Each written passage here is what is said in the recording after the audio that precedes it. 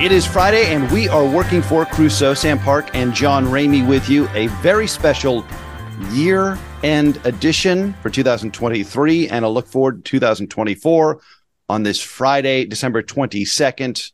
Full disclosure, we're actually taping this on Monday, December 18th. So hopefully nothing more important than the year we've already had will happen, because then we'll have to do this again. But that wouldn't be the worst thing in the world, Sam.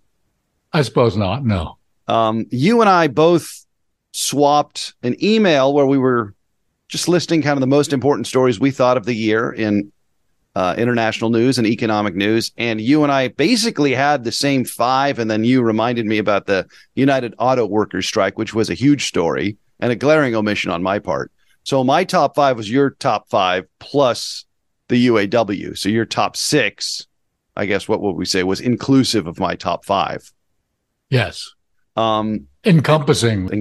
Okay, so the stories are inflation, the United Auto Workers strike, the war in Ukraine, the Middle East, specifically the Hamas-Israel war, Chinese-American relations, and then Africa. There were a series of coups that were extended into the year 2023, extending a larger trend that's been going back since 2020 in the Sahel region.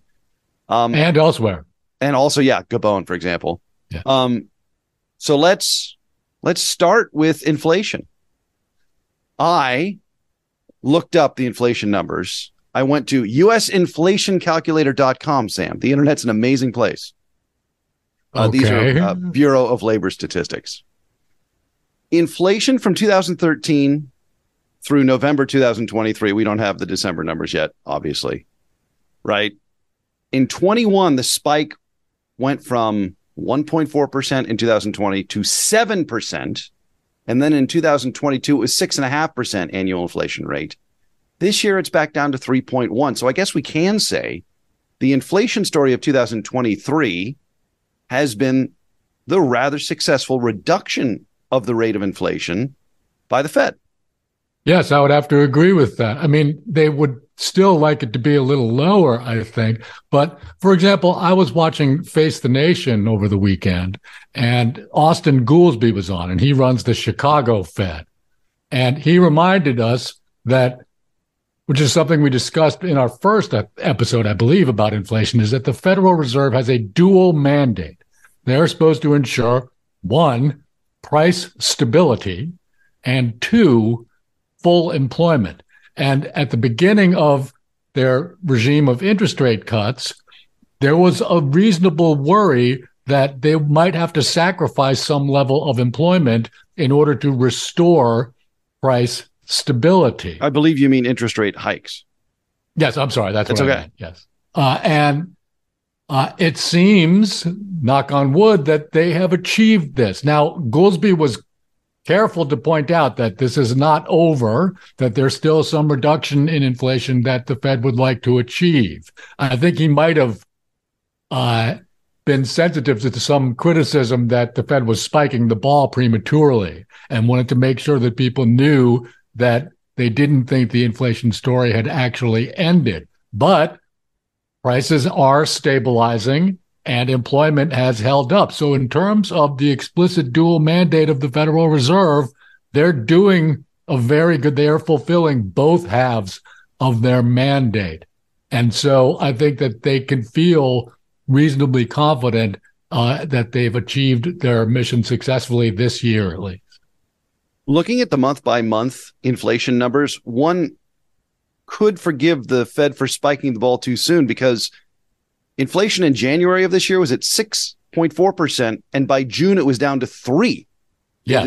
From June, it has ticked back up a little bit, as high as 3.7%, and now it's 3.1%. So you're talking about 7% in 21, 6.5% in 22, and then here in 2023, they've gone from 6.4% down to 3%, or now 3.1%. So it really happened quickly.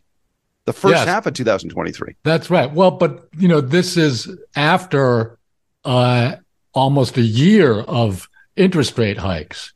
So in other words, it happened very slowly and then all at once, as the saying goes, right? They were hiking the rates for a while in order to try and moderate inflation. And we know that, the actual inflation rate is often a lagging indicator of monetary policy. And so that's the way it worked out in this instance also. Any other thoughts about the inflation story in 2023? One that I'd like to try and go through very quickly. I remember about a year ago, many of my friends who lean even further left than I do were sharing headlines from left-leaning, very independent media outlets saying, inflation isn't real, it's all just corporate price gouging. And the first half of that statement was wrong, and the second half was right. And I think it can help us understand how inflation works. The Fed, well, John, there's a phrase that we've heard all through this episode of what the outcome is that the Federal Reserve is trying to achieve. What was that phrase? What, price stability and maximum soft employment? landing. Oh, soft landing, of course, yes. Soft landing was the what, soft right? landing. And which essentially means, sorry to interrupt, cool off the economy to the point where you get inflation under control, but you don't cause a recession or a big unemployment spike. Exactly. And now soft landing is a metaphorical construction. So I don't especially like it just for that reason. The state that the Fed was trying to achieve is what we might call a disinflationary equilibrium. And it's not deflationary, mind you. That is, prices aren't falling. There is some inflation inside of the economy. In fact, you always want there to be some inflation. You always want demand to be outpacing supply just a little bit in order to keep the engine ticking over. But in the disinflationary equilibrium, which has been the steady state of the economy for almost 40 years, up until this recent bout of inflation, there are structural forces inside the economy that keep inflation in check. And as we've discussed, inflation begins to become a problem in any economy when inflationary expectations get built into the minds of consumers, because, as we've discussed, it alters consumer behavior in such a way to extend the period of inflation. However, which we have not discussed, it also affects the behavior of suppliers, because suppliers begin to think very reasonably that if prices are rising broadly across the economy, then if we raise our prices, sure, people will notice, but they won't penalize us or think more poorly of us than they do of our competitors, because our products will just be one among a whole set of products, the prices of which are rising all across the economy. So inflation becomes a problem when consumer expectations of inflation rise, partly because of how it affects consumers, but it also acts as an incentive for bad actors. However, if the Fed is successful in restoring the economy to a disinflationary equilibrium, that begins to moderate almost instantly, because inside of the disinflationary equilibrium, we know this very, very well. Companies will often try to compete with one another on price. Sometimes they'll do it by eating a little bit of their profit margin just to generate extra sales volume. Or they'll try and make their production processes a bit more efficient to try and lower their wholesale costs of the products. And so nobody gets mad about that because they like it. So this is the flip side of price gouging. And in other words, if inflation wasn't real, then the Fed shouldn't have been doing anything, right? If it was all just price gouging, then there's no reason for the Fed to even act at all. But inflation was real. There's no federal price police. Sure, there are regulatory agencies and independent consumer advocacy groups that try and keep an eye on this sort of thing, and God bless them. It's great that they do that. But if the government was trying to keep an eye on every single price of every single item inside of the world's largest economy, especially one that depends on consumer spending, it would be much too big a job for them to do. The way to crack down on price gouging that results from inflation is to tame inflation, right? Not to have some other consumer regulatory agency try and take care of it. It's the Fed's job, actually.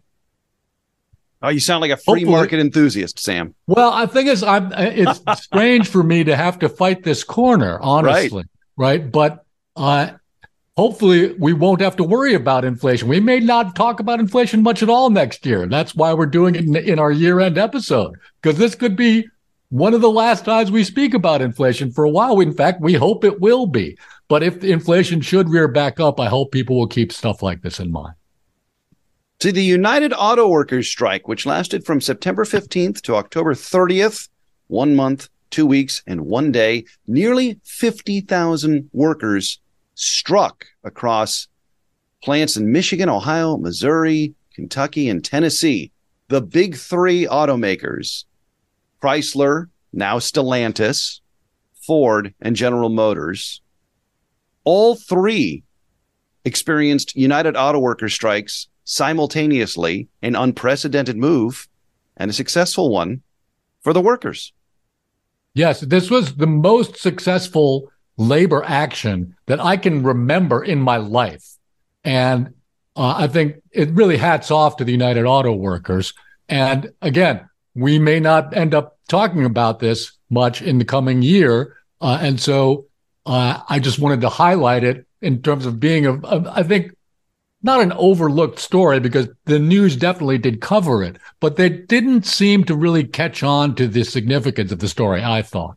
And now the UAW is moving forward. They're trying to unionize Volkswagen, for instance, is their first target in terms of foreign automakers that, as we know, are non-union automakers.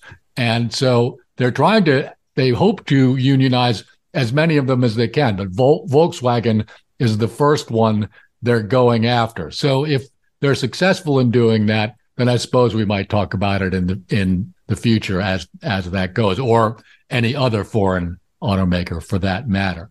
There also, however, President Shawn Fain has been talking with many other labor unions, and for instance, the big three contracts that were just signed, they all expire in April of 2028.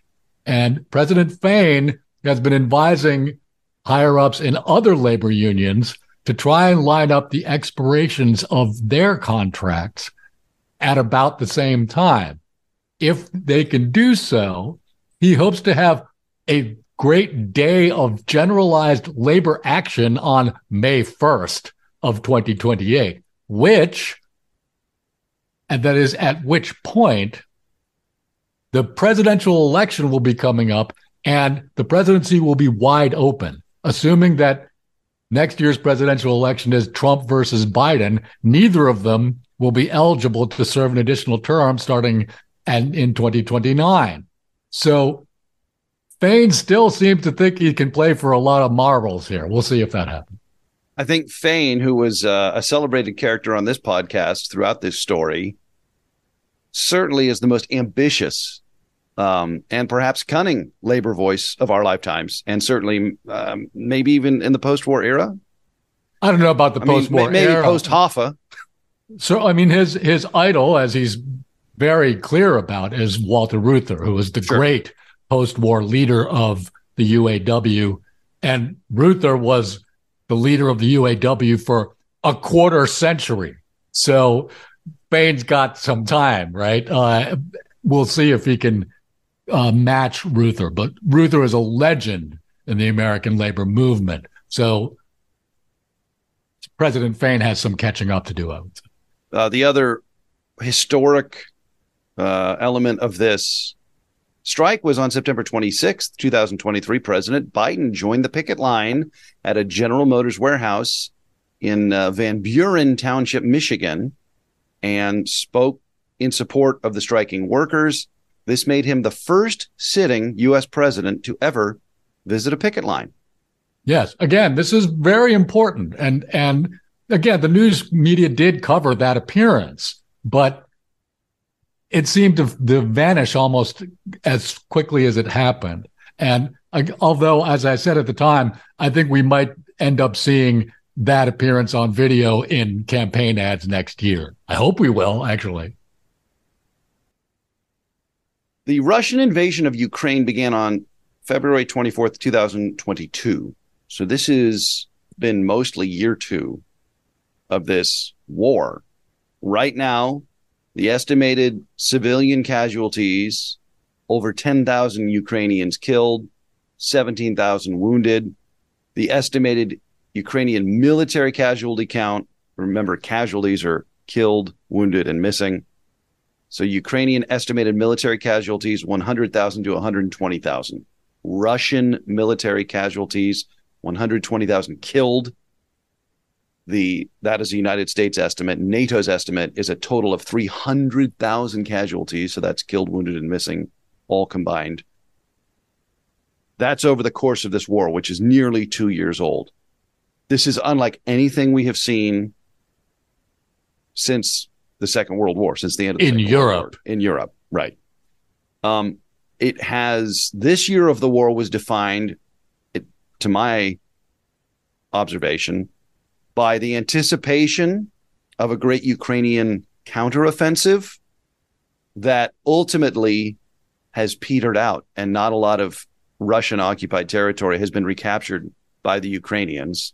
And there is, according to some of the experts, a second stalemate that has emerged in this war. And it also made me realize just how challenging it is to understand a war, a military conflict, in real time. You and I are both students of history, and when wars are over, the historians can tidily put together the sequence of events so that there's a narrative and you understand what happened, why things happened, how it all fits together. I have no sense of this in the Russian invasion of Ukraine. Very little sense of a narrative or a chronological or a who won that round, right? Like if it were a boxing match or something. It's difficult to really understand. So this year, I would say it's the Ukrainian counteroffensive that didn't do much. That's right. And I think people who tune in to Working for Crusoe on a regular basis have probably noticed that we don't get hung up on, where the lines are in this particular, Zaporizhia or Kramatorsk or what have you. Kherson. Because we're trying to focus more on the geopolitical, but also just the day-to-day granular elements of the war are just very difficult to keep track of and to make a lot of sense of on a macro level. One thing that we haven't talked about that we might is the Black Sea. And this is very important because I think it was in September when Vladimir Putin decided to pull out of the grain deal.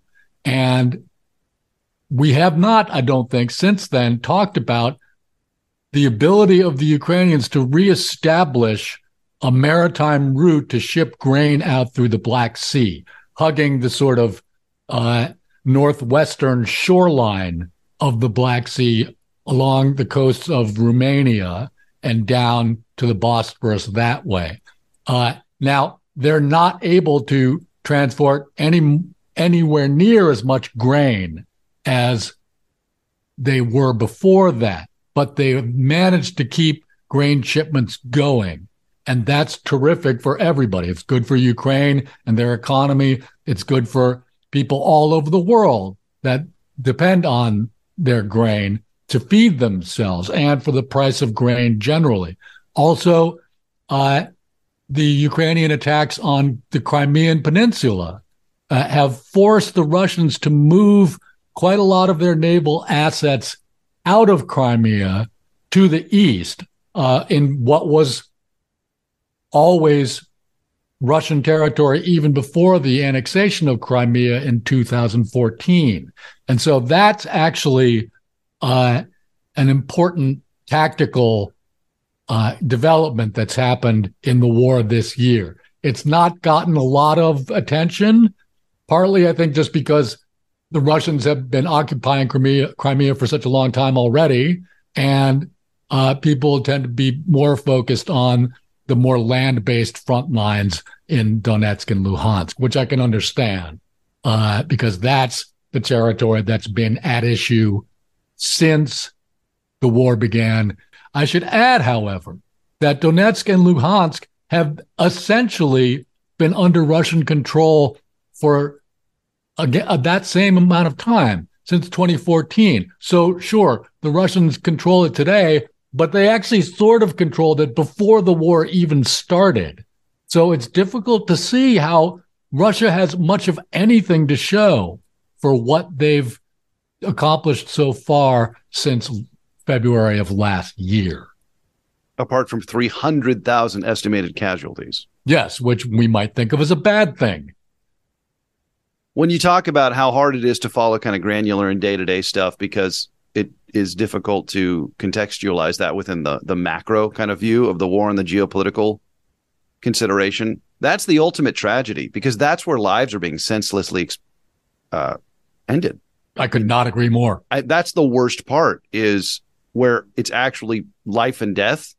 It's hard to make any sense of it. And certainly the human story of military campaigns is a struggle for meaning of such sacrifice. And that is the thing that troubles me, I think, the most about trying to make sense of this particular conflict. Yes. And we'll have to keep careful track of this as next year dawns and progresses, because it will tie in with a number of other stories we'll be covering then, but we'll worry about that in future episodes. So along with the Russian invasion of Ukraine entering the second year in 2023, there was really a leveling up of just belligerence. And part of that was the Hamas October 7th attack on Israel and the resulting war that is ongoing. We're also going to talk about unrest in the Sahel in Africa coming up a little later on our list. But I think maybe we should have said at the outset, Sam, and I will say it now, 2023 became a very war-heavy year in a way that was deeply unsettling for everybody who loves peace. That's everybody, really. And also just about everybody. Just about everybody. And also made the world just generally a lot more dangerous. You've got the belligerent Russia. You've got a war with Hamas and Israel that I have to say is semi-miraculous. It hasn't expanded into a wider regional conflict. And I think the Biden administration gets a lot of credit for making sure that hasn't happened. They should get that credit anyway. Yeah. And then also you throw in Chinese-American tensions, specifically over Taiwan, which maybe have backed down a little bit. And then the unrest in Africa. It's just been a very war-heavy 2023. And I'm trying to think of another year in our lifetimes where there were so many disparate, escalating conflicts in the world. It's difficult to think of one. I certainly can't. And again, it's refreshing that none of these things have gotten even worse than they might have. But we're going to have to keep an eye on it. I think one thing that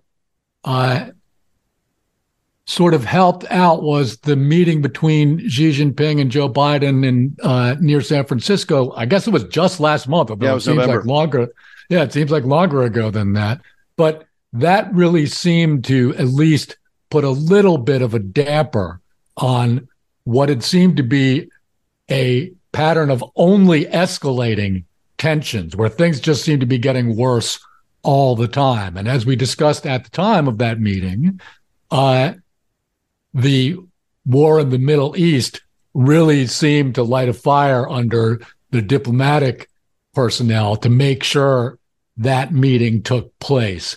And it seemed as though no small amount of effort was wasted in making that meeting seem like it went well, which I think it did. I'm not saying that that was just a theatric, but there's some diplomatic effort that needs to be expended in order to result in the kind of sort of serene affect of that entire encounter, and very much to the good, I might add. I do want to talk a lot about Xi and Biden and the evolution of the Chinese-American relations in 2023. Do you want to specifically touch on anything with regard to Hamas and Israel before we move on to that? I think we've covered that story fairly in depth and just how horrific it is in all directions. And also how merciful it is that it has not expanded into a larger regional conflagration. There's one thing that I'd like to touch on that you brought up, I think 2 episodes ago, perhaps it was last week, when we were discussing, I guess it was last week when we were discussing the settlements in the West Bank. And you referred to them as colonialist.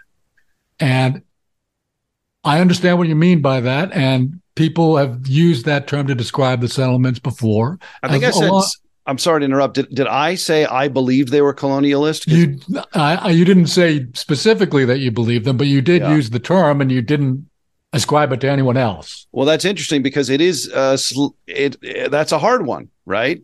Yes. And so it's worth, I think, zooming out on this a little bit while we're doing our broad view year-end wrap-up. Now, first of all, I would like to say that the settlements in the West Bank are illegal under international law. And apart from that, I believe they're an entirely indefensible land grab on the part of the Israeli settler movement. Colonialism has also been used to describe the broader Zionist project. And I understand what people mean by that. I don't think it's entirely accurate. I would agree with that. And for instance, when we think about colonialism in the centuries that followed the voyages of Columbus, the very long period of European colonialism, sure, it's about sending people from your country to live somewhere else, and by conquest, by the way. But those people are colonists, but colonialism involves the extraction of resources, and not just a little bit, but in enormous quantities. For example, John, if we were to think of the nation of Great Britain, what would you say is their national beverage? Tea. That's right. Doesn't grow on the island. That's right. People like Henry VIII, Elizabeth I, William Shakespeare. These people probably never drank a cup of tea in their lives because they couldn't. And it's for that reason, actually, that tea should be the emblematic beverage of Great Britain, because it's emblematic of imperial Britain, colonialist Britain, which, let's be fair, is in large part of how that nation defines itself. So if we look at Israel and Palestine, there's little to no resource extraction that goes on there. Sure, once in a while, I'll see tomatoes in the supermarket that are from Israel, but that's not colonialist level resource extraction. Now, when I say things like this, it seems like I'm just making a semantic distinction. And to some degree, I suppose I am. However, when we're talking about the coup in Gabon, for example, Gabon used to be a French colony, but now it's an independent country. They have their own government, which was overthrown by the military, but it's still the Gabonese government. They're technically, that is politically, an independent country. But as we discussed, their major export is oil, and their oil industry is dominated by Total, the French oil giant. And there are 80 to 100 French companies that operate inside the nation of Gabon, a country of 2.5 million people. So even though Gabon is not a colony, the colonialist resource extraction is continuing apace. And if we look at Israel-Palestine, if any political settlement can be achieved there, which seems like an almost fruitless dream, but if it could be done, at least a future Palestinian state wouldn't have the conundrum of trying to extricate themselves from colonialist resource extraction. And that would redound quite a lot to their benefit. Of course, the flip side of that is they would be a very poor country. But at least they would have a chance to forge their own economic destiny. And that's the main reason why I don't think we should use the word colonialism, because using it shuts off or could shut off policy outcomes. I want to go so much deeper on that and settlements versus colonialism, but it's a year in review, so we'll have to table that for 2024. Sure. Chinese-American relations, which started really with a bang in early February, 2nd of February, a Chinese reconnaissance balloon was spotted flying over the United States airspace. On the 4th of February, that Chinese balloon was shot down. The resulting diplomatic fallout, cleverly titled Balloon Gate, really cast a chilling effect on already strained Chinese-U.S. relations, we can say. And then in the middle of 2023, a series of increasingly high-level meetings started to take place. Jake Sullivan, National Security Advisor, met with Wang Yi. Then you had Gina Raimondo, the Secretary of Commerce, meeting with her counterpart. Secretary of State Antony Blinken traveled to China. He met with Xi. All of this kind of crescendoed into the November meeting outside of San Francisco between President Biden and President Xi. And we speculated, Sam, that this was in part due to the fact that China's economy hit a speed bump or two, and they kind of had to play nice. Is that the big story of the U.S.-Chinese relations of this year? That's a part of it. First of all, I would say that from the Chinese perspective, they feel like the approximate cause of the deterioration in Sino-American relations was actually the visit paid to Taiwan by then Speaker of the House Nancy Pelosi in 2022. That really seemed to get up their nose, and for reasons we'll discuss next year, certainly, that I can understand that. Let's put it that way. Balloon Gate, I think, was handled very badly by two different large groups of people. A, the Chinese, who... That is a large group of people. Yeah, no, but their military and their government, I think that we're just embarrassed by it. This is based on nothing, by the way. But that just seems sloppy. Yeah, and also the American media, who just made this out like it was the Cuban Missile Crisis or something for a balloon. Just the stupidest thing of all the stupid things the media does, this was really far up there for me. And between the Chinese government and the American media, it turned into this big deal that it never should have been, and required this whole series of meetings to patch up this ridiculous spat. But those meetings took place, and it seems as though things are at least stabilized. The Chinese economy is, of course, a very big story. That also seems to be stabilizing a little bit, but it's not over. And we'll have to see what other sorts of policy the government there implements in order to try and move the economy along in a more positive direction. That's a story yet to be told. We should also point out it's hard to really know about the Chinese economy. So we just have kind of patchy data points that we can extrapolate what's going on. Exactly. And the data that they provide are notoriously unreliable. So it's difficult to, as you say, get a very detailed picture. And then finally, Africa.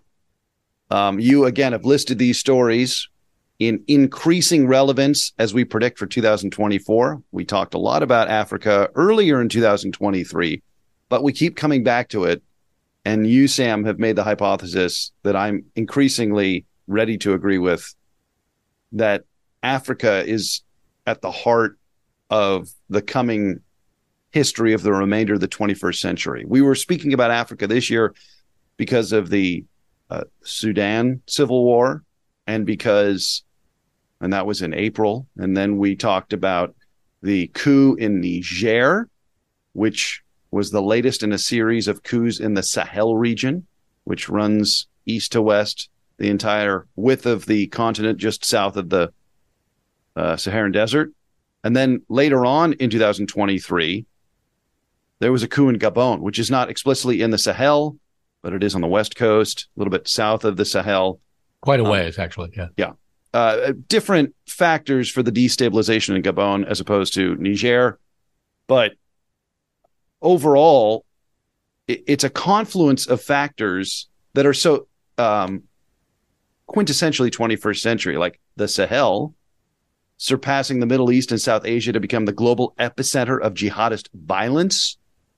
The Sahel in 2022 accounted for 43% of the 6,700 jihadist deaths worldwide. That's up from just 1% in 2007. And then, of course, all over Africa, there tends to be extreme weather and the consequences of that. Yes, and I would say not coincidentally, by the way, the Sahel is one of the most arid regions in the entire continent of Africa. And it also circles back to the topic we were just talking about colonialism. Africa is entirely a post-colonial continent. And that's the thing that links the coup in Gabon with the instability in the Sahel, is the post-colonial resentment. Post-French colonial specifically. Well, yes. But for instance, in Sudan, right, there was French involvement there, but it's mainly a former British colony. The point is that just about every African nation is the former colony of one or another European power. And even though the military people who are taking over these countries have no business, saying that they're able to stand up for their own people, it's post-colonial resentment that helps them to do so. And if you think that's going to go away next year, boy, have I got news for you. All right, that'll do it for us. Happy New Year, everybody. Happy holidays. Keep those cards and letters coming. JohnRameyMedia@gmail.com. He's Sam Park. I'm John Ramey. So long. Happy holidays, everybody.